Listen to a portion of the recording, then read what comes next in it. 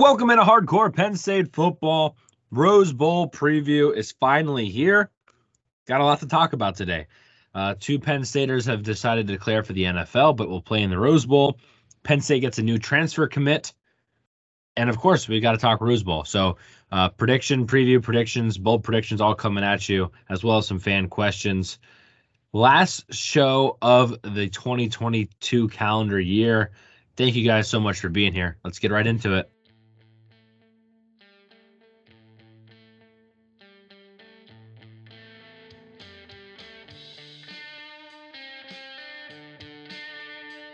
Penn State wins the Big Ten title, 38-31.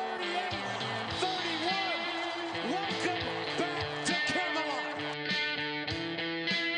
He's going to put it up on first down. He's going for the bundle. Garrity! Touchdown!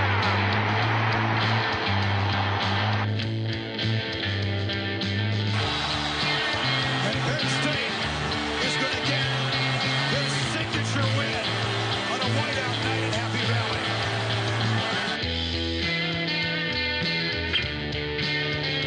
Testaverde throws. Is intercepted. It is intercepted. Pete Giftopoulos, his second of the game, and Penn State will win the national championship. Barkley off and running. Saquon Barkley. Saquon nine. Touchdown Penn State.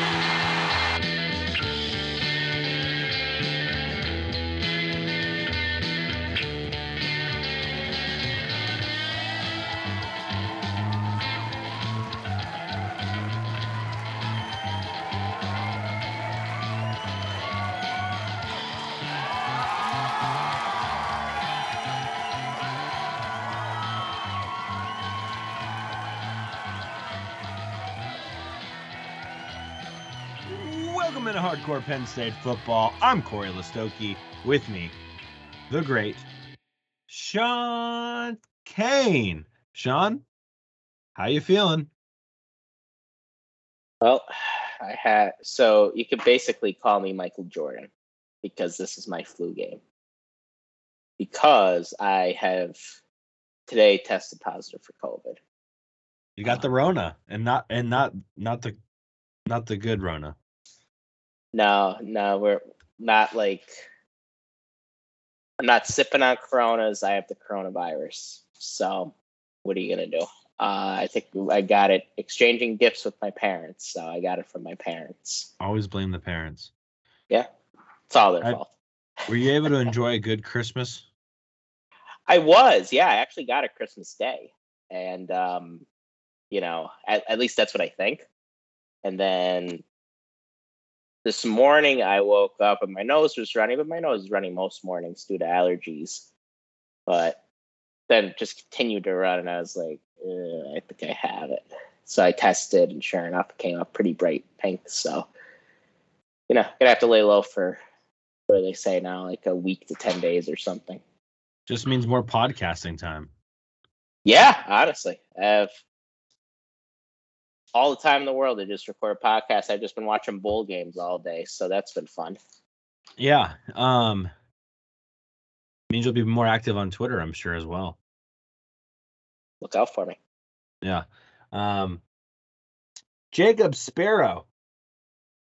Merry Christmas and Happy New Year. We back. Yes, we are back. Hope, Jacob, you had a good Christmas.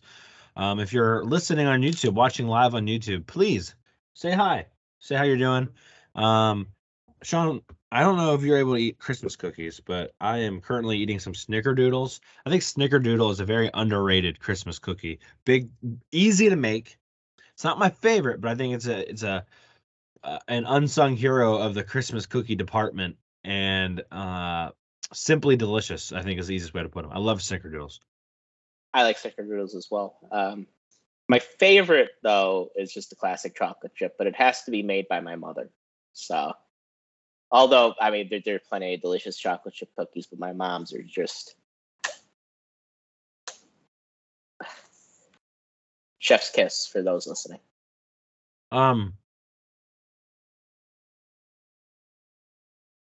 Mid-chew. Sorry, everybody.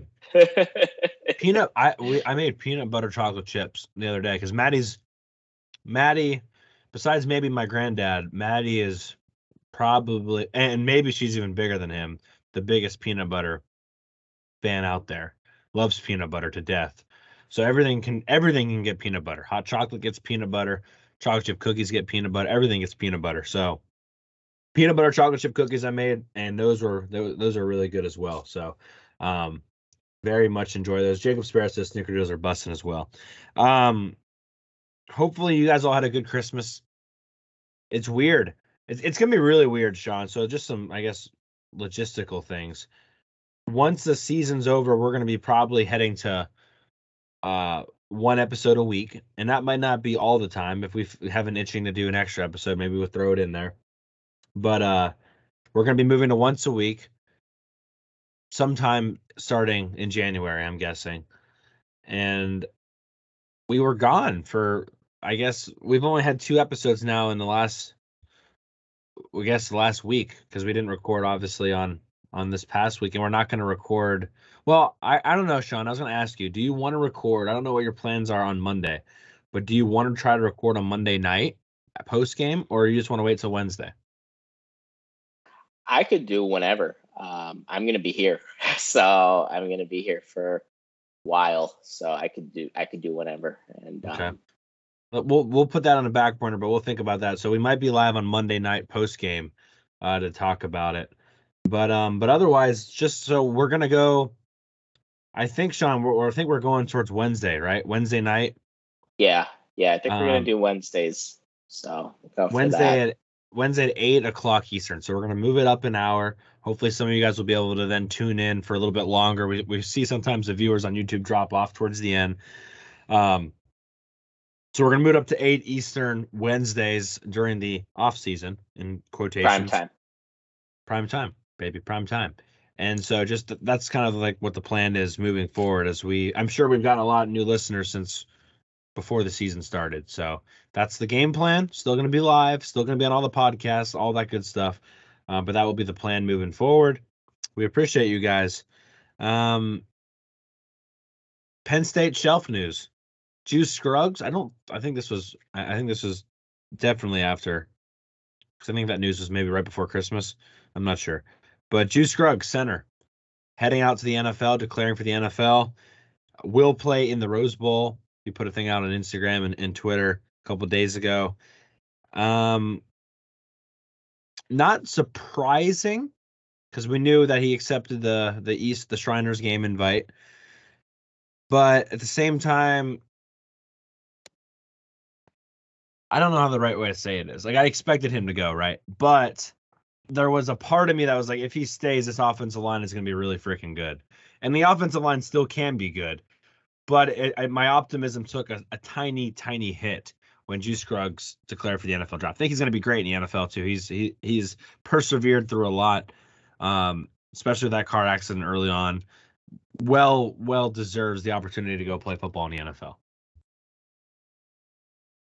Yeah, I'm a huge Juice Scruggs fan. I have been ever since he decided to keep playing after that car accident. I think it speaks a lot to his courage, because that's not an easy thing to do with having a. It's said that I've seen that it was a back injury, and those are not easy to come back from. And it's gonna be in the back of your head, at least initially, when you're getting back into playing a violent sport like football.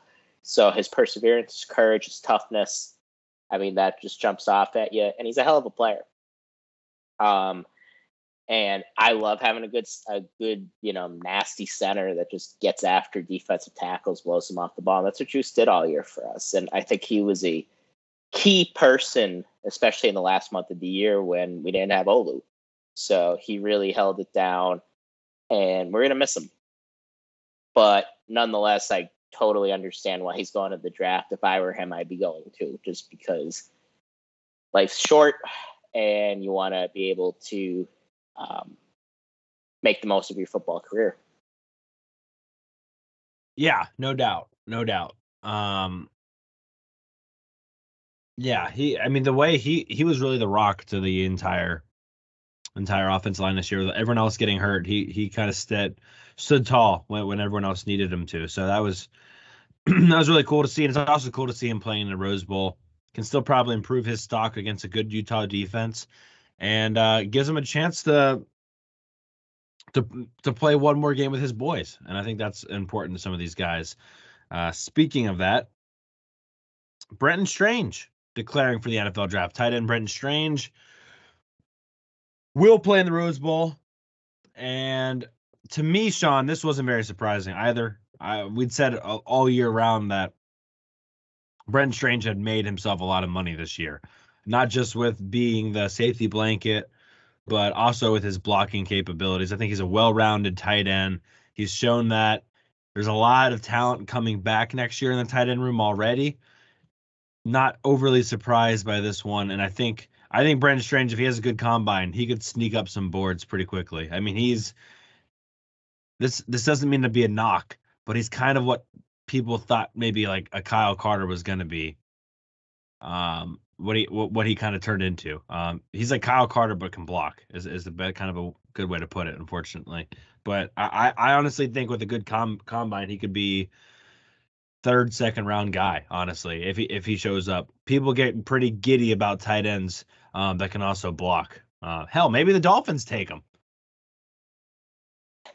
Dolphins might take him. I could see him fitting well in the Dolphins offense, that San Francisco style. Yeah, I'd have to go and look, but he's one of the most improved players on the team this year, because it was far from a slam dunk that he was going to declare for the draft this year. And he really put it together in the blocking department. That jumps off the screen, but also running after the catch and just that Purdue play, I think is going to be etched in a lot of people's minds, where it's the end of the half and it was iffy. I remember watching the game with my grandpa. My grandpa was like, they should try to score here. And I was thinking along the lines of, let's just go on to halftime. We have the lead. Gramps was right. He's watched a lot more football than I have. But that worked because of Brenton Strange. And he dragged those tacklers all the way to the end zone. So that really stood out to me. He's been the most consistent. He's probably been the most consistent receiver, if you consider tight ends receivers, that we had this year. So very impressed by the way he developed, and I think he's going to be a good player. I'm with you, though. I want to see how he tests at the combine, because I think that's going to tell the story of where he gets drafted. But I think regardless, he's going to be a productive player in the NFL. Just imagine how the season. I mean, they're probably not in the Rose Bowl if it wasn't for Brenton Strange for numerous points in the season. I mean, he really did a bunch. So I agree there. Yeah. And you know something, we bring up the Sean Clifford against Purdue a lot. Well, if we don't have Brenton Strange against Purdue, we don't beat Purdue either. So it's important to note that. Yeah, Tyler Johnson. Tyler Warren did play, but Theo Johnson did not play in that Purdue game. So we'll see Juice Scruggs and Brenton Strange one more time. I just wanted to say also, we do plan on doing like an award show. Maybe not the first episode back. We'll probably talk specifically Penn State, Utah aftermath, but probably the episode after that, we'll probably do like a season end of, wrap up show, if you will, where we'll give out some awards and whatnot. So we're looking for some, names of some awards. Maybe get some creativity with that. That'd be fun. So if you have some suggestions, I'm all ears there. Jacob Sparrow on YouTube says, I consider tight end position a de facto receiver and would agree with he is the most consistent. Yeah, I agree. Show schedule, new transfer. Going to be talking about that in just a second, but Penn State's getting a little bit better at the defensive back position and clearly in the name department. Hint, hint, nudge, nudge. Hashtag PSU in the NFL, Utah preview, and we'll finish off with some fan questions. Not going to really talk recruiting today. Well, briefly, we'll mention it briefly. I got a couple things on it, but not too much recruiting today. That 2023 class pretty much cemented. A couple of names to maybe know that we talked about before. But now the transfer portal is picking up a little bit, and I think is going to pick up a lot in the next week as these games end as well. And so we'll keep an eye out there. Let's talk Duck. Let's talk Duck. When I first found out about this, Sean, today, I'm still not sure if I'm over it yet, to be honest with you. Like, I just it's not just it came out of like left field to a certain degree, but it was also like, could it be more perfect? And that is defensive back from North Carolina, Storm Duck. STORMDUCK. Storm Duck will be transferring to Penn State. He's a cornerback at heart. He was a second team All ACC this year. If you want to watch how should I say this? The North Carolina defense wasn't very good last year. If you want to see that for yourself, go watch the Oregon game that's on right now. Although they're doing pretty good right now, but still, they'll probably get exposed at some point. Duck has battled some injuries throughout his career, and so that's something to pay attention to. He's been around for a while. His 1 year of eligibility left, but he's been injured quite a few times so far in his tenure. Played a lot last year, though. I think he had 4 interceptions, 10 pass breakups. Originally a 3-star guy. Good height, Sean. 6 foot 1 inch. Got a decent amount of size to him. He can come in and really help out, right? I mean, if you're trying to figure out which one of the true freshmen might have played or been in that, I guess, too deep at the cornerback starting positions, you don't have to worry about that anymore because Storm Duck is going to be there. And I think this is a good investment. I think if you're going to go get somebody, you go get somebody like this guy. He's got experience. He's got playing time against respectably good offenses in the Power 5 level. You're not taking like a project risk here. Storm Duck's got the size to play in the Power 5 level. I like this. It came out of left field, in my opinion, but I really like this. This seems good. Yeah, we talked pretty extensively about the need to get another cornerback to go along with Johnny Dixon and Kalen King, and I think Storm Duck fits the bill, and it's going to be fun to say his name. Well, as long as he's playing well, then it could get old. If he's not playing well, maybe it could get old fast. But honestly, I love the addition. I really do. 3 interceptions. He had a forced fumble last year, 10 pass breakups. I mean, that just kind of screams Manny Diaz cornerback. Just a stat line, looking at a stat line like that. Guy that could turn the ball, that could turn the other team over, gets active, breaking up passes. So really happy with this addition. Obviously, we all know what we need at receiver, but we also we wanted a defensive back as well in this transfer portal. So good on the staff for going and hunting some duck. What was that show? Back in the day, those guys all had long beards. Stooges? No, Duck Dynasty. Oh, Duck Dynasty. Remember those guys? Dude, there's probably going to be some Nittanyville banners of that for sure. Yeah. Duck Dynasty. Yeah, I forgot about that show. What I was going to add to that, his cousin, Clifton Duck, played for App State and played against Penn State. So if that last name sounds familiar to you, that is why. Clifton Duck was actually a really good corner for App State. So I guess there you go. But his cousin Storm Duck will be joining Penn State. Threw up there on YouTube, Penn State portal needs. There's your favorite color, green, up there for cornerback that we have now colored in.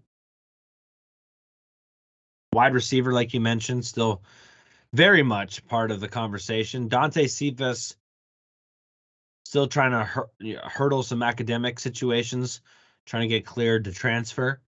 But it seems like Penn State's still in the right department there. Don't really know who, if they do take a second wide receiver, who that would be right now, as Caden Prather is still probably leaning Maryland. Dante Thornton is potentially leaning Miami. So not really clear cut on who that maybe second wide receiver is. I guess I also wanted to mention I'm curious if they go after the defensive back from Wake Forest now. Was it Gavin? Why can't I never always remember forget his last this guy's name. I would say we probably don't. That would be my guess too. I would say that door probably closed. I don't know why I can't remember his name. Is it Holmes? Is it Gavin Holmes? That sounds close. Maybe. I'm looking it up right. I am correct. Gavin Holmes. Yes, sir. Yep. Oh, I think. Oh, well, maybe that's why. He officially committed to Texas. Oh, so he's not coming. No. There we go. We're finding things out live. Dave, excited for the matchup with Penn State in just a few days. I believe Dave is a Utah fan based off that comment. Thanks for joining us, Dave. Hope you're doing well. But yeah, so it looks like Gavin Holmes with the Texas. Look at us figuring things out, as we probably should have figured out beforehand. But that makes sense then. So it maybe, who knows if they're waiting for Holmes to say yay or nay. We knew he was visiting Texas, but a lot of people thought since there was a visit scheduled for Penn State that he was going to visit, but I guess not. So I think they're probably good at corner. Still want them to take at least one wide receiver. Heard nothing as far as defensive line right now, which I think is kind of interesting. I still like the one guy from Temple that I wouldn't be able to tell you his name again. Nope. I don't remember what his name was. Was it Varner? I think it was something Varner. Defensive lineman for Temple. Did some good things. But yeah, otherwise we just kind of just keep on trucking along here. I think it's going to get heat up more. We said once the 2023 class is kind of solidified, we were going to see see some things moving around a little bit. I still think, Sean, post Rose Bowl, you're going to see some Penn State guys enter the portal. I've said that a couple times now. Darian Varner was the guy from Temple. I'll double check to see if he's still out there. Did I say Darian? Darian Varner. My goodness. No, I don't think he has. I don't think he also has his phone number in his Twitter profile. Which that's the phone number guy. No, that's a different guy. There's two guys. Yeah, there's two guys with the phone number things. So that's bold as well, if you ask me. But that's where they're at. Sean, I wanted to briefly, since we're not going to talk about it for most of the show, since we're going to focus a lot on the Rose Bowl. I wanted to mention the 2023 class and just briefly mention that, as you can see on the graphic, Conrad Hussey's in red. Conrad Hussey did flip from Penn State to Florida State, staying relatively at home. Not as home as he would be if he would have went to Miami, but staying in the same state in Florida will be a Florida State Seminole. It stinks, but the positive side of this is it was at a position where they are getting a lot of guys. They are getting a bunch of defensive backs. Sean, if I had to say, if you lost Conrad Hussey, but you lost, but you gained Kavion Keys, would you take that trade? I would, just really because of the position. Kavion Keys. I mean, look, you want as many pass rushers as you could have, and I think Kavion Keys kind of provides that. He's going to be a linebacker, but he's going to get after the quarterback. I heard a comp, and I forget who made it the other day, of Kavion Keys to Manny Bowen. And watching him, I could see that. And, I would take that over Conrad Hussey, especially right now, because I feel like we're good at safety for now. We might have to take a couple next year, and it sucks. I mean, I'm not going to be sour grapes about it. I wanted Conrad Hussey. I wanted him to be in the class, but I mean, you win some, you lose some. So that is nature of Cruton, especially Florida Cruton. Yeah, and Dave on YouTube says, thanks, I've subscribed. Hope you guys beat down UCLA and the condoms for years to come in the Big Ten. So that's pretty funny.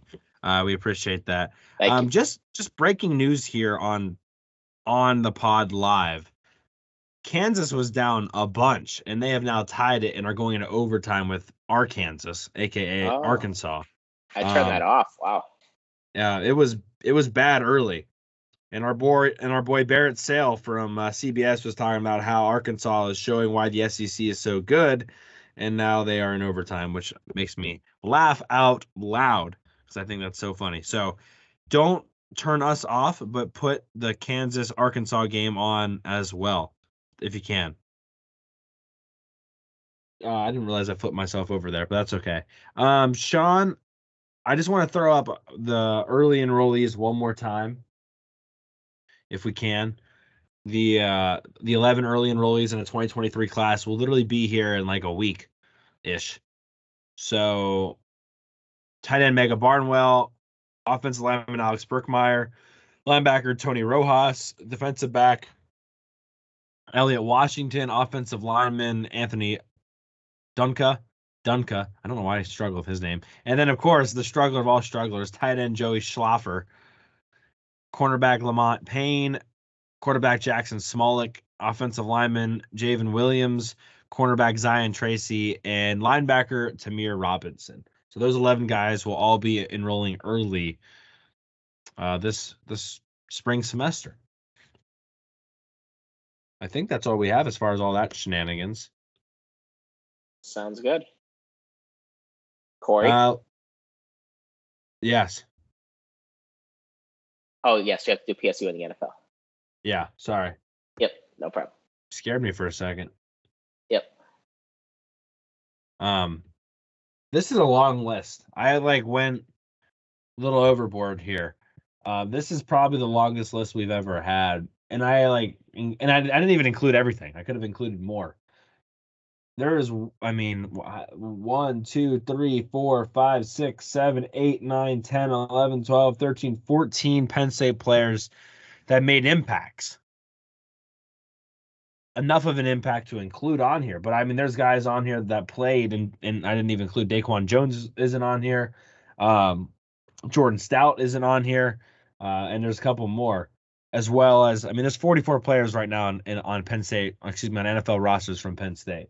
I'm going to run through all these real quick. Please save your applause to the end. Tip of the tongue of the teeth of the lips. Red leather, yellow leather. Red leather, yellow leather. Trace McSorley, 24 of 45, 217, 1 interception in his loss in his starting role. Don't know if he's still playing. I don't know if Colt McCoy's back or not. Not sure. Yeah, Trace was all right. But it was just like when it was time to win the game, you just... Yeah. I won't talk about it.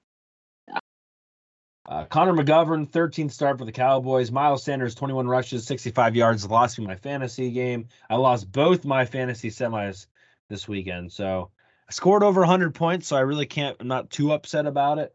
But yeah. Anyway, Etor Gross-Matos, 5 tackles, 1 quarterback hit, 1 fumble recovery. Robbie Gould, 13 points, 3 for 3 on field goals. Chris Godwin, 8 catches for 63 yards. He could have scored a touchdown or two to help out the fantasy league as well. Blake Gillikin had 6 punts, 42 yards, average 2 inside the 20. Pat Freiermuth, 7 catches for 66 yards. Jahan Dotson, 6 catches, 76 yards, and a touchdown. If he scores 1 more touchdown, I think he will tie the Redskins' single-season record for wide receiver for touchdowns, which is pretty crazy considering he was... I'm sorry. Commanders. Still not used to that. The football team. The Washington football team Commanders of Skins. Which is just nuts, though, that he's doing that, and he missed so many games due to that hamstring injury.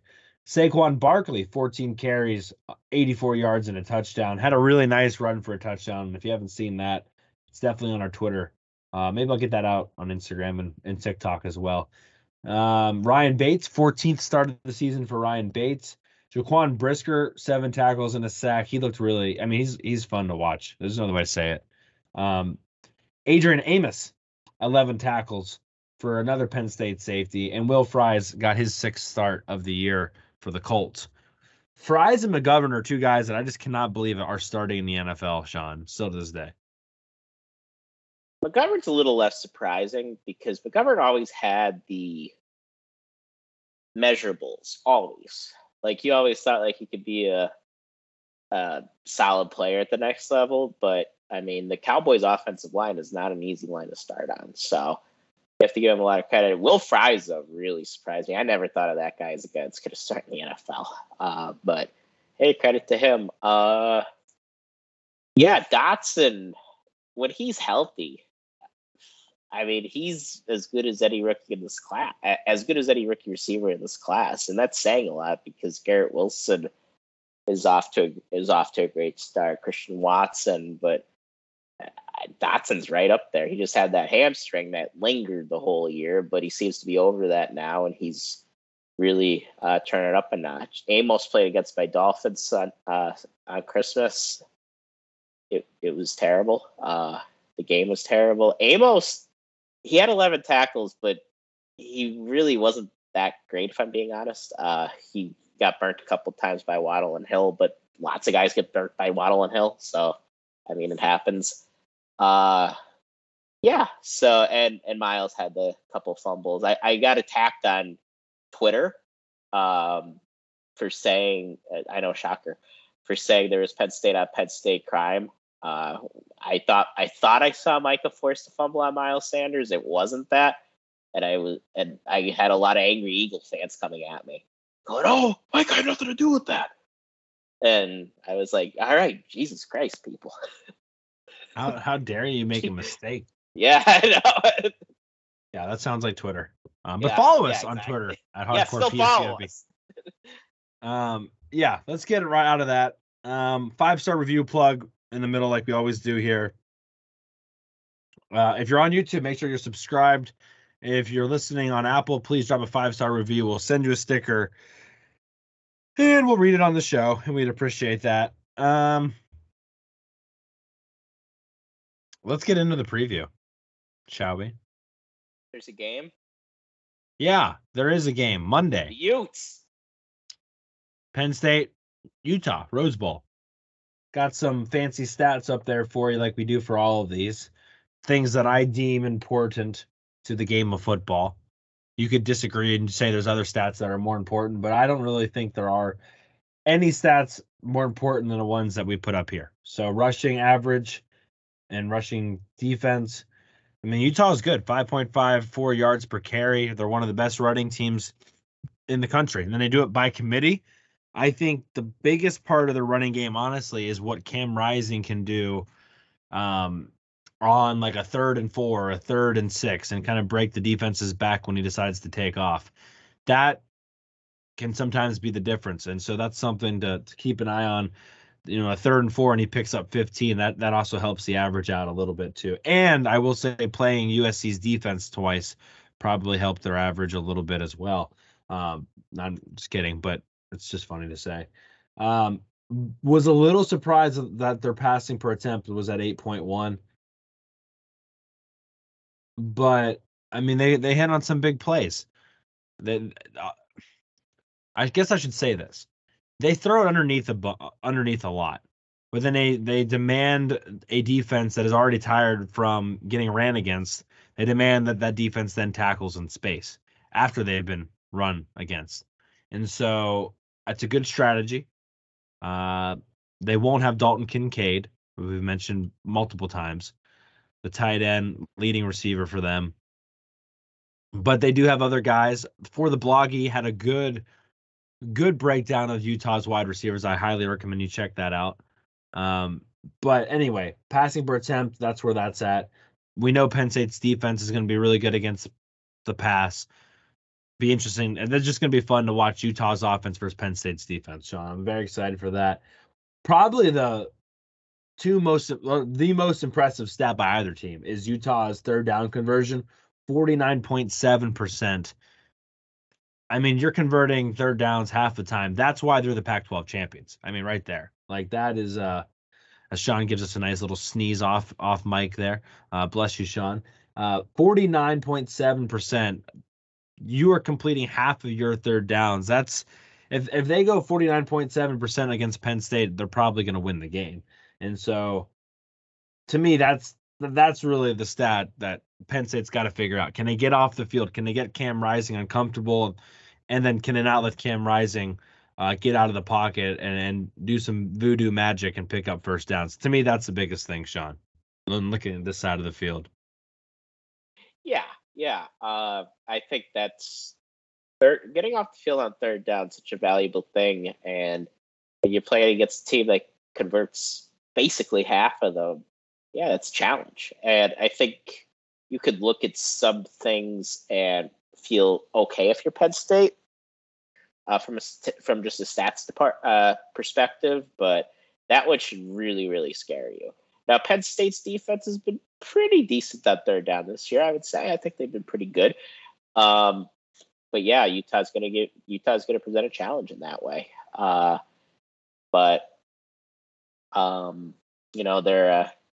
when I look at Utah, when I watch them, they don't strike me as your typical Pac-12 team, and they never do.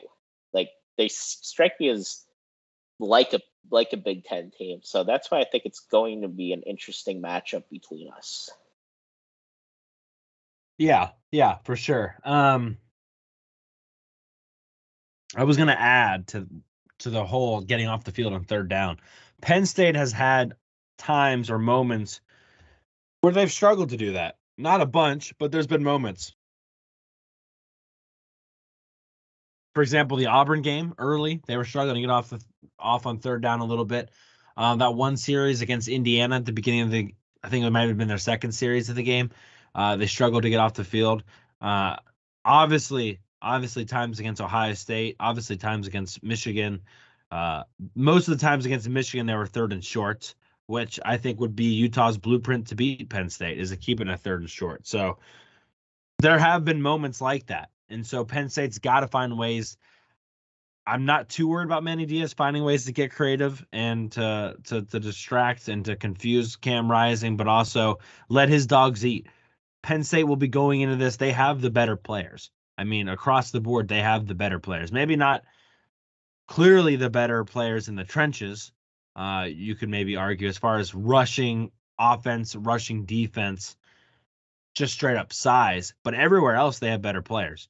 And so the key really, I think, is Manny Diaz, get yourself in a situation where your better players can prove that they're better. And that is rushing the passer, that is guarding the deep ball, and that is making Cam Rising uncomfortable. And I think that plays really, really much into that whole third down conversion percentage, right? I mean, Utah is not going to convert half of their third downs if their third down average attempt is like a 3rd and 8, 3rd and 7. But if their third down average is like 3 or 4, yeah, I can see them converting 50%, and that's obviously not going to be acceptable. That's not going to get the job done or really give Penn State much of a chance to win this game. Yeah, if you're Utah, and it's probably the most obvious thing in the world, you look at what Michigan did and you try to replicate that, and you hope Penn State hasn't learned from that. And you have a competitive, gutsy quarterback like Cam Rising, who's been in big games before, and he can make some things happen. Like Corey said, from a running perspective, they have a running back by committee. One of them isn't going to be playing in this game, but they're still going to have a healthy amount of they're still going to have a pretty decent stable of running backs. They're going to use probably two of them primarily, and Rising. So if you could get into 3rd and short, if you could get in this, if you could get into 2nd and 4, 2nd and 3, you could use your whole playbook, and that's such a benefit. And that's Jim Harbaugh's MO, and that's really been Kyle Whittingham's MO for his time out at Utah. You remember when Michigan played Utah back when we would have been in school? I think it was the first game of the year, and Utah really took it to them. Remember that? I don't even remember that, to be honest with you. I think it was 2015. I think it was Harbaugh's first ever game at Michigan. I don't even remember. I believe you. Yeah. Yeah, that really impressed me. I think that was the night that Joel Platts said Harbaugh's the best coach in America. And I was like, wow. Our Utah fan Dave says that Cam Rising was injured after the first USC game and hasn't been the same since. So we'll have to keep that in mind moving forward too, and how much that plays a role into it as well. Let's flip it over to the Penn State offense and Utah defense side. This isn't all we're going to talk about the Utah offense or anything, so don't feel like we're already done or anything. But just from the statistical standpoint, Penn State's not a bad rushing team this year. 4.77. I just want to reiterate, they knew how awful they heard about how awful they were running the ball all offseason, and they came out and they proved some people wrong. And a lot of people said, "Oh, I'll wait until I see it." Well, you've seen it now. I don't remember exactly what it was last year. I think it was 3.3 yards per carry. It was something awful like that. And they're up to 4.77 yards per carry. So massive, massive improvement there. Passing per attempt has been right around 7.5 pretty much the entire season. So that is what it is. Third down percentage has been bad. I mean, there's no other way to say it. Penn State's third down percentage hasn't been great at times when they put themselves in good positions. And it's actually then gone up from when it was after like the Ohio State game, because they've been able to get in better situations with some of these opponents towards in November. But still, 36.5% is not that great. You kind of want to see that number in the 40s. But I mean, how important is it for the Penn State to get the running game going to, again, keep those third down attempts manageable as well? I mean, Sean Clifford, Cam Rising are very similar in a lot of ways as far as how they operate. And if you give them easy third down situations, they can tear you apart quickly and effectively. But it's keeping Sean Clifford out of third and long multiple times. It's getting Katron Allen and Nick Singleton going. And then finishing the job in the red zone, which Penn State's done a great job scoring touchdowns in the red zone all year. I also wanted to highlight maybe the second glaring statistic about Utah. We talked about how good their third down conversion is. It's phenomenal. However, their red zone touchdown defense is pretty mid, if not just straight below average. They're allowing touchdowns 67.5% of the time, which, just to give you an idea, like, I mean, Penn State, one of the best teams in the country at it,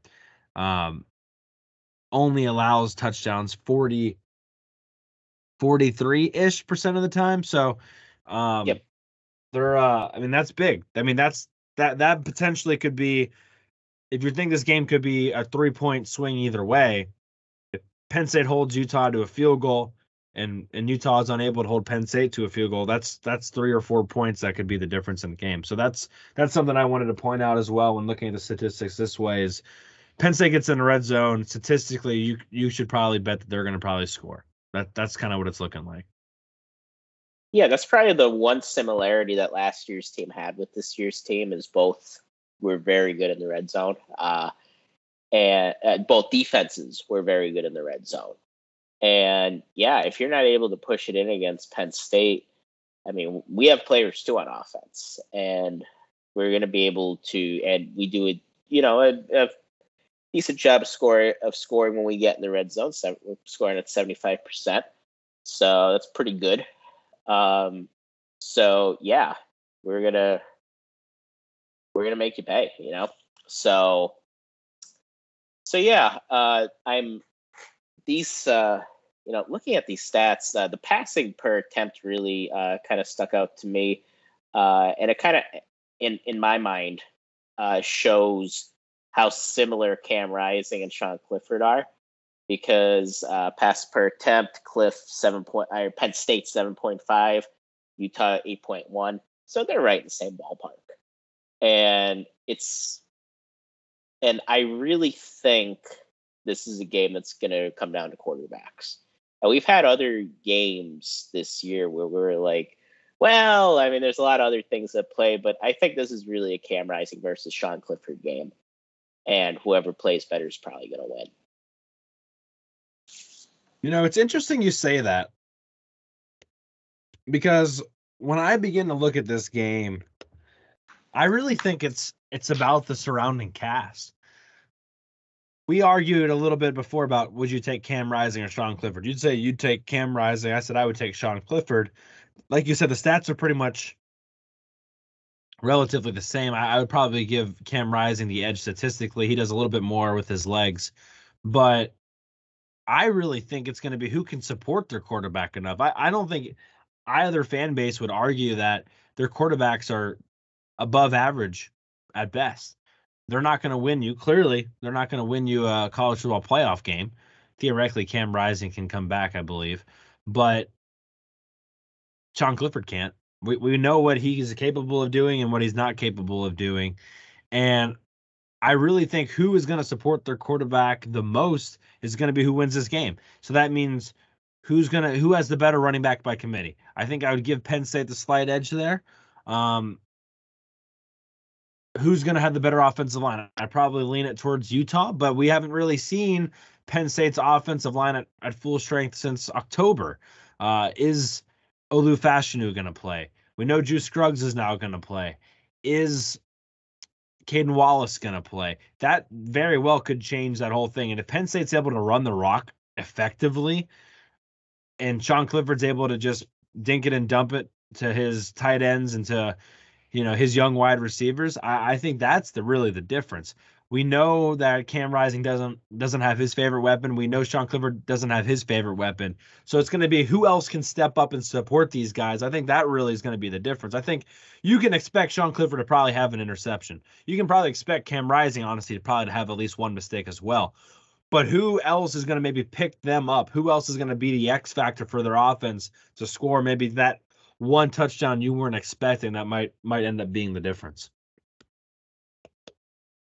Yeah, and I'll rephrase it a little bit. Which quarterback doesn't make more mistakes? And because Clifford has gotten in trouble with mistakes throughout his time at Penn State, but Cam Rising has as well. And they've both had games where they've had multiple turnovers, and those turnovers were costly. So being able to take care of the ball, manage the game, and really who could manage the game better? Is the running game important? Of course, especially when you're playing against a team like Utah. Like, this is just a flash. Utah is a flashier version of Wisconsin, and their quarterback play is typically better. Cam Rising is like Patrick Mahomes compared to Graham Mertz and most Wisconsin quarterbacks. So it's typically a little better, but they're going to run at you, throw it, run at you, throw it. And they're going to be stout on defense. You want to go beyond Wisconsin, they're a lot like Michigan. They're going to play physical. Like, they're kind of the big bullies in the Pac-12. There's a reason why they won the conference 2 straight years. They just kind of push everybody else around out west. So, and look at the games where Utah's lost this year. They lost to Florida. Cam Rising wasn't good. They lost to UCLA, where they actually put up quite a few points, but I believe he had a few turnovers mixed in there as well. And they lost at Oregon in a game that they probably should have won. So, and Cam Rising wasn't good in that game. And then you look at the 2 games Penn State lost. Clifford wasn't good enough against Ohio State. And he wasn't the main he certainly wasn't the main reason we lost at Michigan, but he didn't really help matters. So I think a lot of this is going to be about being able to manage the game successfully. Yeah, I think what you said there is kind of a good point. I like looking at that Oregon game. If I'm a Penn State fan, I'm looking at that Oregon game and saying, okay, that's kind of the blueprint to a certain degree. Cam Rising, 3 interceptions. Oregon was able to throw the ball pretty well on Utah that day.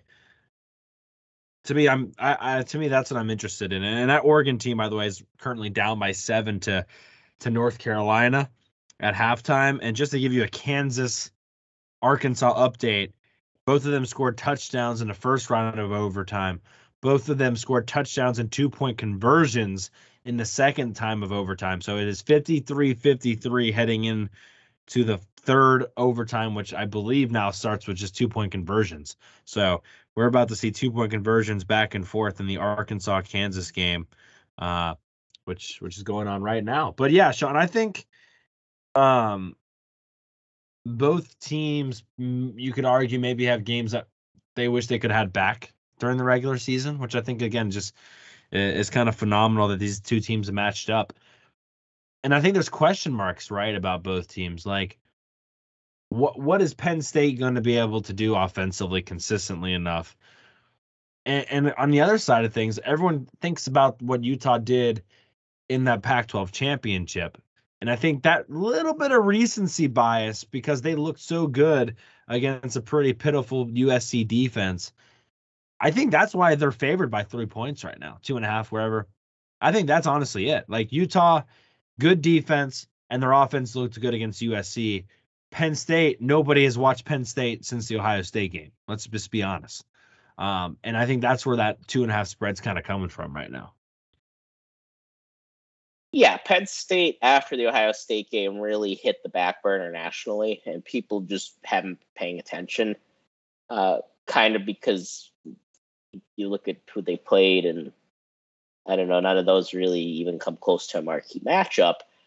But then you have Utah, who, even though they lost, they were in a big game against Oregon, and they beat pants off the Heisman Trophy winner in the Pac-12 championship game. And look, you have to give them a lot of credit for doing that.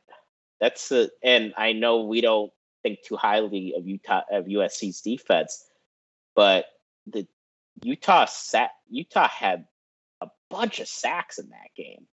They were able to contain Caleb Williams and USC, and Caleb did get hurt in that game, but they were able to really limit what USC was able to do. It was a typical Lincoln Riley performance, honestly, in a big game.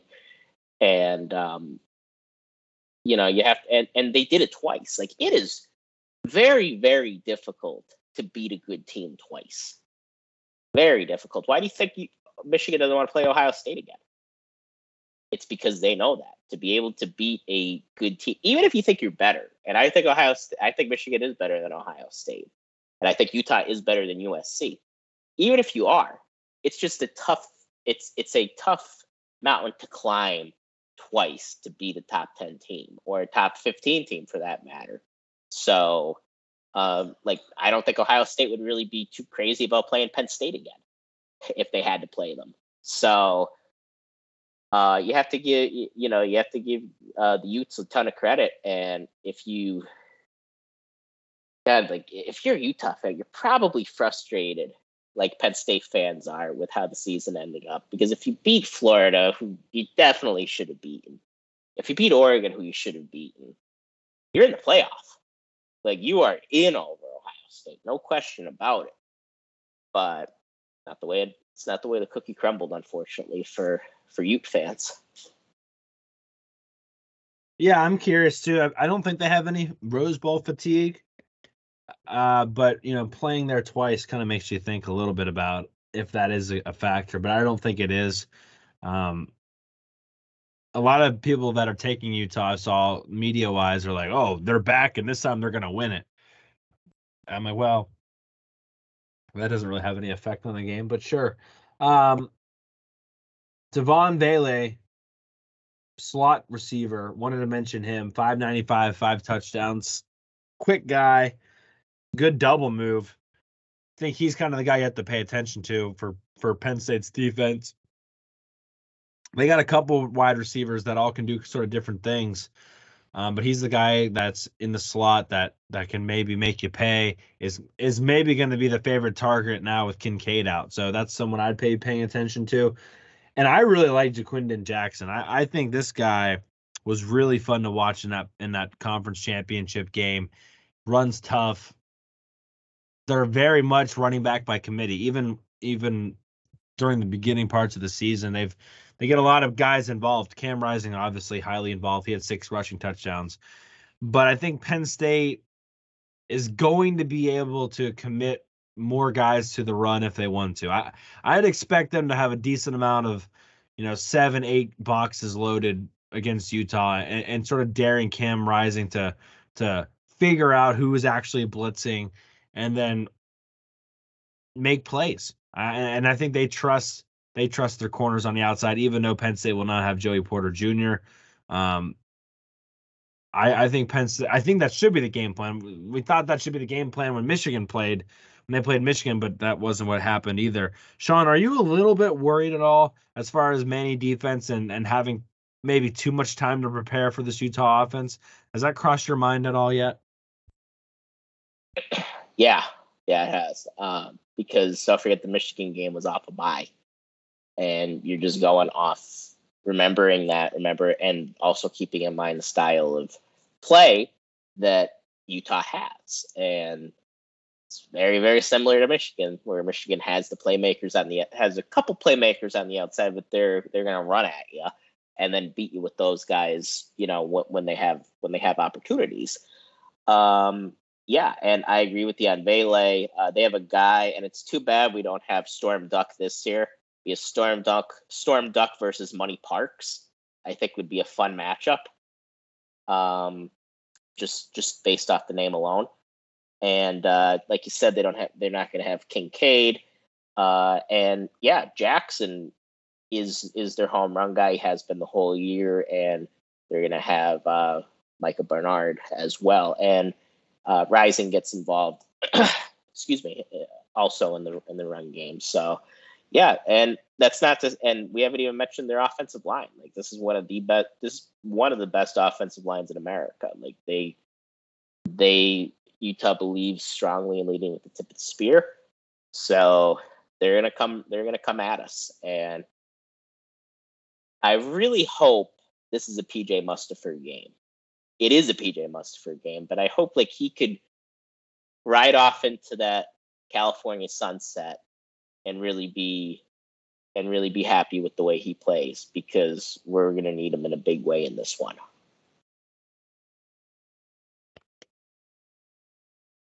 Just a guy who I don't want to say didn't have a good year. I think PJ Mustipher did have a good year. I don't think he had a very splashing, illustrated good year. Did a lot of the nitty gritty work. But you're right. We'd like to see him maybe get paid off with a good final game against Utah. Just giving everyone the final update. Arkansas wins 55-53 in triple overtime over Kansas. So Kansas gets all the way back, unable to get the job done. But definitely a more interesting game than what people expect. Yeah, I'm just excited for that. And the defensive line in general, right? Like, everyone's going to be healthy. Like, I'm excited to see what Adisa Isaac can do. I'm excited to see what Nick Tarburton's going to do. Is he going to come out with his head on fire? Is Chob Robinson going to be 100% and ready to rock and roll? Obviously, the linebackers, we have no idea what Curtis Jacobs' plan is yet. Is he playing his final game? And if that's the case, is he going to come out firing? Obviously excited for what Abdul Carter is going to do.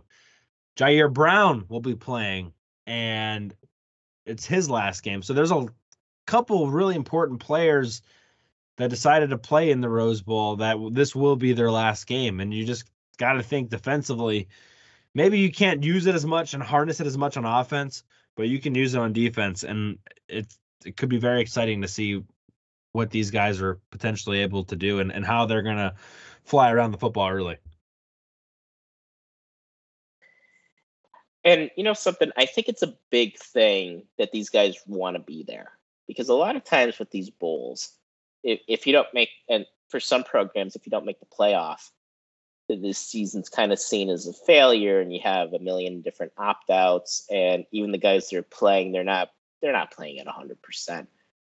I don't think that's going to be the case in this one. I think both these teams really want to get after it. Utah has, again, in my mind, they should have won the Ohio State game last year. I was bummed when they didn't win, and they have a chance. They have a chance to come back and win this one now. They didn't have a whole ton of opt-outs, neither did we. Penn State last year when we played Arkansas, you could make an argument if everybody played, maybe we win. But I don't think our hearts were really in it like they needed to be. This is different. Like, Jair Brown actually went live on Instagram yesterday on the airplane on the way out to LA, and these guys are, you could just tell, man. You could tell there's a certain energy around this team. Like, they really, really want it. And to only have one opt out in the year 2022 is impressive, because I don't really count Parker as an opt out, because in my mind he probably would have played if he was healthy. So to only have one opt out, I mean, these guys are bought in and they are laser focused, and I would love to see them get this one, because there's a question I have for Corey later that I want to get to, but I'm going to leave you all in suspense. Ooh, suspense. Well, let's flip it over to the other side and let's talk Utah defense a little bit. Clark Phillips, cornerback. Clark Phillips III, cornerback for Utah, will not be playing. Led the team with 6 interceptions this year. The rest of the team combined only had 6 interceptions. So pretty big loss there with Clark Phillips not playing. Gabe Reed, defensive end, had 5.5 sacks. And their safeties are their tackle leaders, and Cole Bishop and RJ Hubert. Both of those guys are studs. Whenever you have 2 safeties as your leading tacklers, it does question a little bit, like, how much are they playing towards the line of scrimmage? Not necessarily the personnel themselves, but the scheme. Is Penn State going to be able to spread them out enough? Is Penn State going to take enough shots to keep some of those safeties back, to create holes for Katron Allen and for Nick Singleton?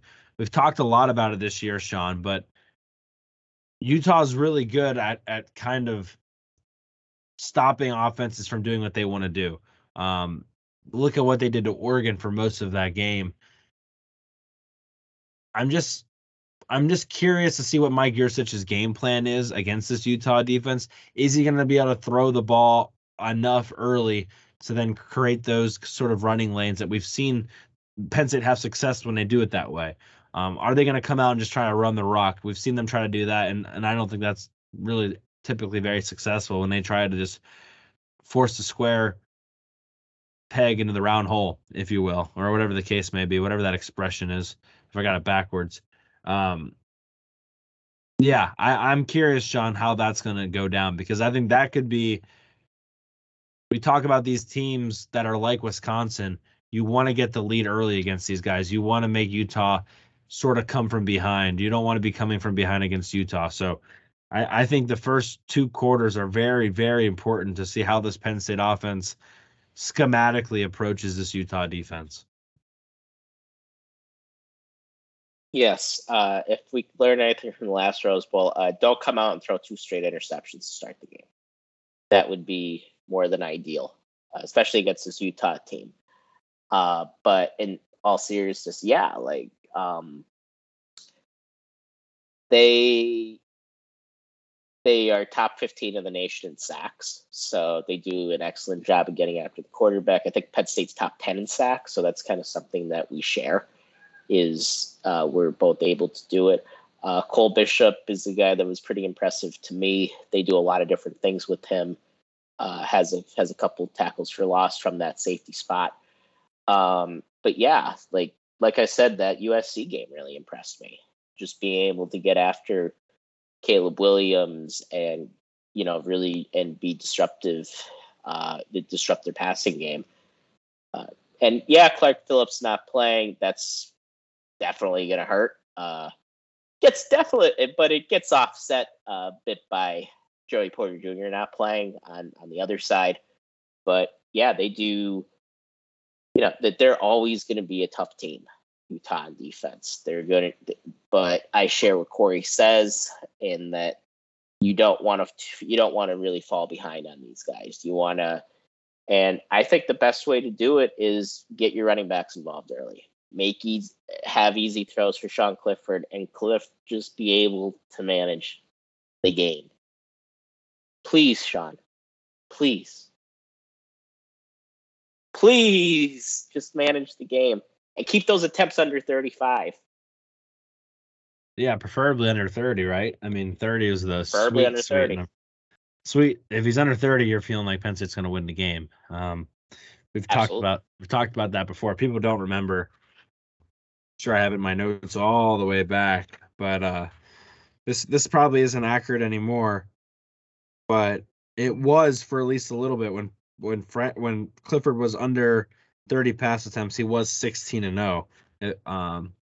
Not assuming an injury or whatnot. So that was at least to a certain point of the season that was the case.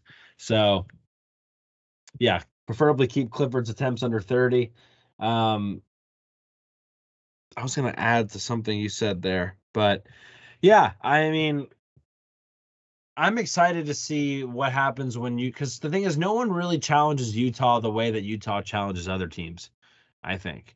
And so I'm excited to see, what a good running game in Penn State is going to do to this Utah defense for 4 quarters, right? Like we usually see Utah being the aggressor on defense. Well, what happens when Penn State tries to be the aggressor back? That's what I'm excited for. I really think Penn State's got to find a way to run the ball. If they can run the ball, I think they win this game. But they've got to be able to run the ball, and that might mean having to throw it to run it, which Mike Yurcich has mentioned a couple times this season. Sean, I think we can maybe go into fan questions if you're ready. I'm ready. I'm ready. All right. Well, just drop it all the way out to here. Only 2 fan questions. Sean, maybe we'll include our posed questions to this as well. Since Sean decided a new little part of this will be each of us asking the other a question that we have not seen beforehand or anything to prepare for. So this is very terrifyingly good. But let's start with the fan questions first. One is sort of a good joke, so that should be funny. But fan question time here at Hardcore Penn State Football Rose Bowl Edition. If you have a question, drop it at Hardcore PSUFB on Twitter. We're on Facebook as well. Let's get the first question. This is from fan favorite Einstein von Braun. Mister. Is Corey going to the Rose Bowl to break the curse? If not, and we lose, then can we blame him? Yes. Great question. For people that don't remember the curse, I just want to reiterate that back in 2016, I was a broke college student trying to go to the Rose Bowl, and my mom said, "Why would you want to go to the Rose Bowl? Well, don't you want to wait and just go to a playoff game next year?"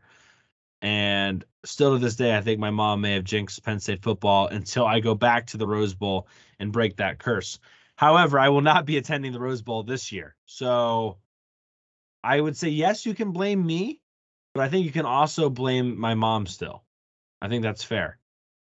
Her for the long term, her, the short term, me, I guess. Yes, I was about to say that. In 2017, my brother and his ex-girlfriend carved a pumpkin. It was around Halloween time. It was right before the Ohio State game, so it was right before our lives were all ruined for the 2017 season. And the pumpkin said, Penn State 2017 national champions. And I was like, Jesus Christ, guys, what are you doing? We have the biggest game of the year coming up, and you're already crowning us, but we haven't done anything yet. And they were off that Michigan high so I think that also contributes to the jinx as well. So you guys are welcome for no playoff appearances in 2017. Yeah. But our yeah, families are responsible. I will say this. I mean, to be fair, we had a fan reach out to us and said, "Hey, if you guys are trying to get out there, I wouldn't mind, supporting you, sponsoring you. If just, let me know where."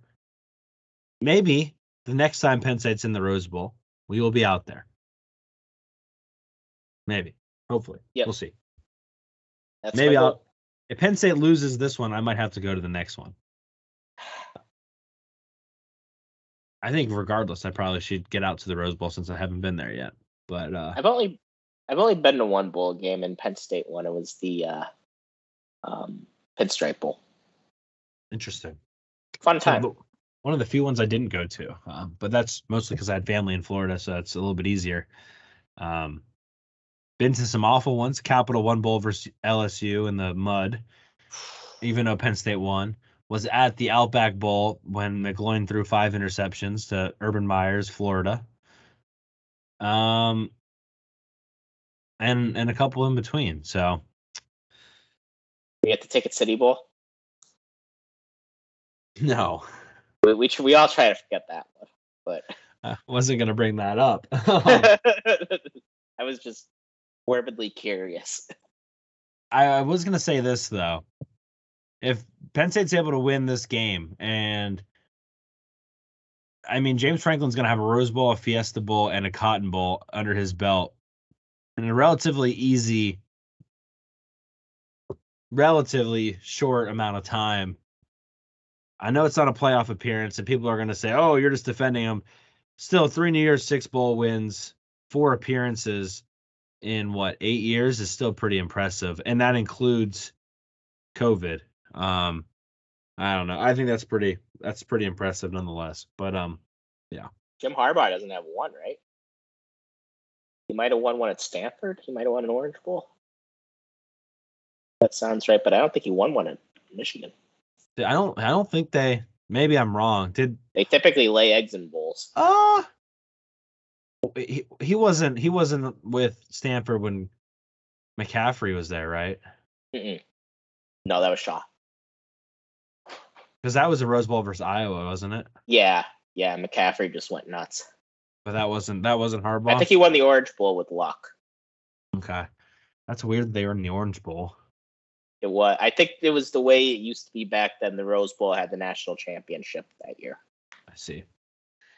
Joey House asked us, what do you think the over-under of Drew Aller's snap count will be? I just threw this on there because I wanted to laugh at it. No offense to you, Joey, but we've talked about this a bunch. We don't expect Drew Aller to play unless it's a blowout or if Clifford gets hurt. Just don't think it's going to happen. Just don't see that as being realistically. Snap count, I guess I'll put the snap count over-under at, 0.5. let's say Clifford maybe gets knocked, his helmet comes off for a play. So I'm going to put it at 1.5. Yeah, and I'm taking the under. I don't think this is going to be a Drew Aller. I don't think this is going to be a Drew Aller game. I in a way, if Penn State's blowing them out, I hope it is. And maybe it's the opposite, right? Trace McSorley came in. I mean, it wasn't because of a blowout, but Christian Hackenberg wasn't able to continue. Maybe something like that happens. Sean, what is your question for me? Yeah. Do you, Corey, consider this a great team if Penn State loses? Oh, I like what you did there. For people that aren't aware of what we consider, we've had a lot of conversations about great teams versus good teams. And Sean likes to lump more great teams with good teams. I like to separate them out a little bit more. That's a good question. That's a really tough question. I would say they're a good team if they lose to Utah. You wouldn't have a ranked win. You really wouldn't have. You don't have a bowl win at that point. It's not like the Penn State 2016 team when they won the Big Ten championship had something to kind of show for it. Obviously, it beat Ohio State too. You could argue that 2019 team was a great team because they at least won the Cotton Bowl when it was all said and done. They beat Michigan. They won a bunch of games. They beat who they were pretty much supposed to beat, arguably. Yeah, I would say they're a good team. I throw a new category out for you and would even call them a really good team. But no, I don't think I would call them a great team. I definitely wouldn't call them an elite team. We're in agreement. I'm glad we're in agreement, Sean. All right, what do you have for me? Yeah, what do I have for you? So my question is,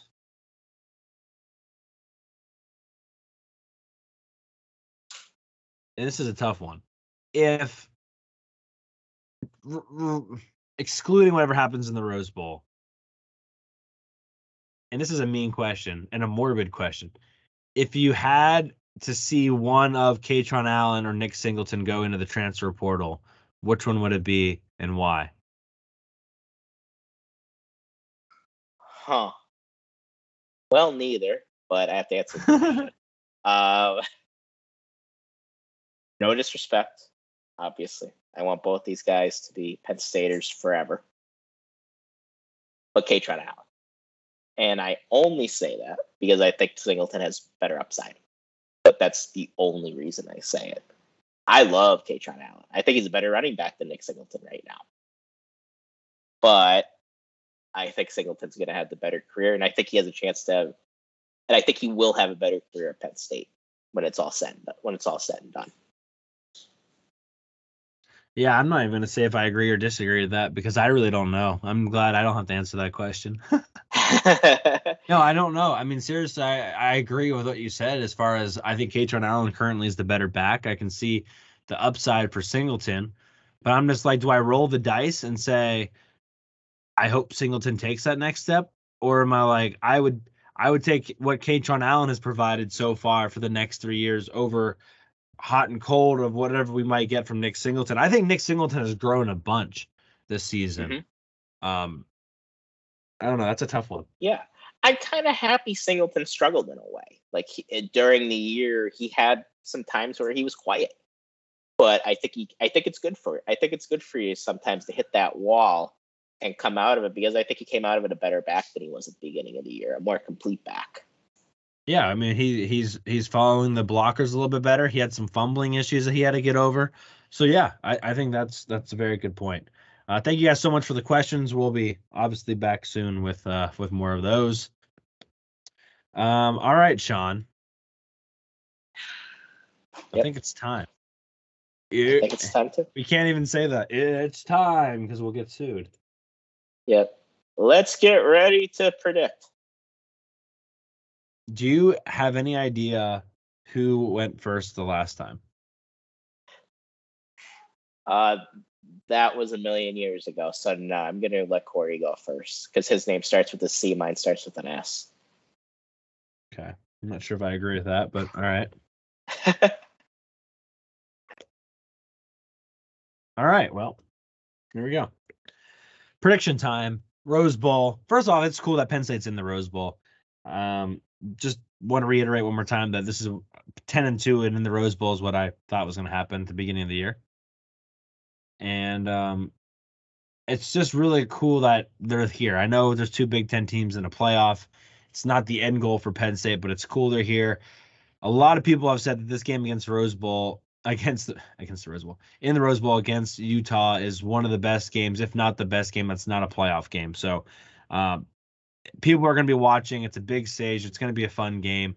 2 quarterbacks that people admire and people respect, but maybe never got over the hump entirely and have a lot to prove and potentially both want to go out swinging. So I think that's an exciting storyline. It's going to be fun to watch the entire game. 2 really good defenses, 2 really good and respected head coaches. I just think when it's all said and done, the talent that helps the quarterback the most is going to win. And I think Penn State has that talent. I think they have more talent. I think their running backs are better. I think their offensive line is going to be at a better full strength. I think they have better tight ends, especially with Kincaid not playing. And I think they're going up against maybe a slightly not as effective secondary that will help the quarterback out enough. So I think Penn State wins. I think the running game has to get over 120-ish yards, and I think they do that. I have Penn State winning this game, and maybe it sounds a little disrespectful, but I have them winning 34-24. I think they get up early or they get up at some point in this game, and I just don't know if Utah is going to be able to dink and dunk it all the way down the field consistently enough to win this game. So I got Penn State 34-24. I think it's going to be a single possession game most of the way. And then Penn State's able to maybe get a field goal late to maybe put it on ice. But I got Penn State 34-24. Bold prediction, I think the Penn State defense gets 5 sacks. And I would say maybe only 3 of them comes from a defensive lineman. I think Abdul Carter gets a sack or two. I think Jair Brown gets a sack or two. And then towards the end there, I think it's going to be Cam Rising just having to hold on to the football too much. It's going to be a coverage sacks more than anything else towards the end. So that's what I got, Sean. Yeah, this is one that when it was first announced, I felt really good about. And then I started not feeling too good about it. And now I'm kind of back to a midway point. And so what does that mean? I don't really know, honestly, what that means. But it means something. It means I feel pretty good about it. I like this Utah team. I like Kyle Whittingham a lot. I would trust Kyle. If James Franklin were to leave for another job, I would trust Kyle Whittingham to be the coach of Penn State. That's how highly I think of him. And there aren't a lot of guys that I would feel that way about, but he's one of them. He'd have to get some assistance from the East Coast, but I feel good about him running the program. So, that being said, I think we're going to win this one. I feel good about it. I feel pretty good about this one. For a lot of what Corey said, I agree with. Talent means something, and talent was kind of a wash in the Michigan game. Ohio State has more talent than Penn State, but we've dominated teams that aren't as talented as us. Really, the whole year. Take Purdue out, and I don't think we're going to dominate this team. I think this is the type of team that's going to stick around. I think Cam Rising is going to make plays. I think their running game is for real, and they're going to make things happen. They're going to make Cam Rising's life easier. And you're probably like, oh, well, why are you picking Penn State to win? Because we're going to make Cam Rising make mistakes. I think we're going to force him to make about 2 turnovers, and Sean Clifford is going to mostly take care of the ball. I think he's going to make less mistakes. I think he's going to be about as efficient, but it's going to be more about the mistakes. And he's not going to make as many. And I have Penn State winning 24-20.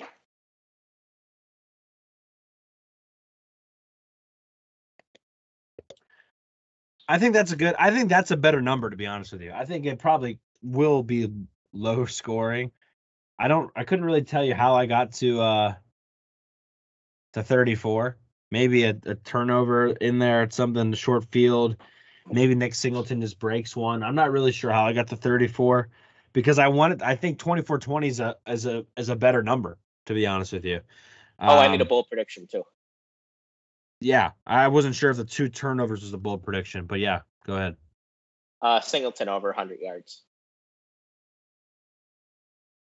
I'm in a Nick Singleton mood tonight. Yeah, apparently so. This was a question that was asked last episode, and I just think about it a lot. For the blog, he had a film breakdown of Chris Godwin. I don't know if you happen to watch that or not, but that was kind of cool because it was about the Rose Bowl. And I'm just like, man, I just want to see a Penn State wide receiver kind of break out like that. And I'm just keep thinking to myself, like, great wide receivers, like, you shouldn't have to be kind of begging them to break out. Like, they just do it. They just kind of take what they want. Like, they have that sort of attitude. And Chris Godwin kind of showed that in the Boston College game and in the Pinstripe Bowl that you were at. And then he had that attitude pretty much from then on out. And I'm just like, okay, so the Parker Washington's gone. Brenton Strange might be in a reduced role since he's declaring for the NFL.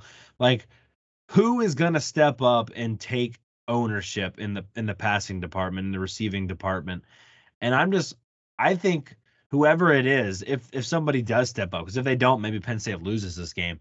But if whoever it is, if it's Lambert Smith, if it's Mega, if it's Omari Evans, I don't care who it is. I have no idea who it's going to be. But I really think if somebody steps up, they could seriously have a lot of momentum and confidence heading into next year. And I really think that could be,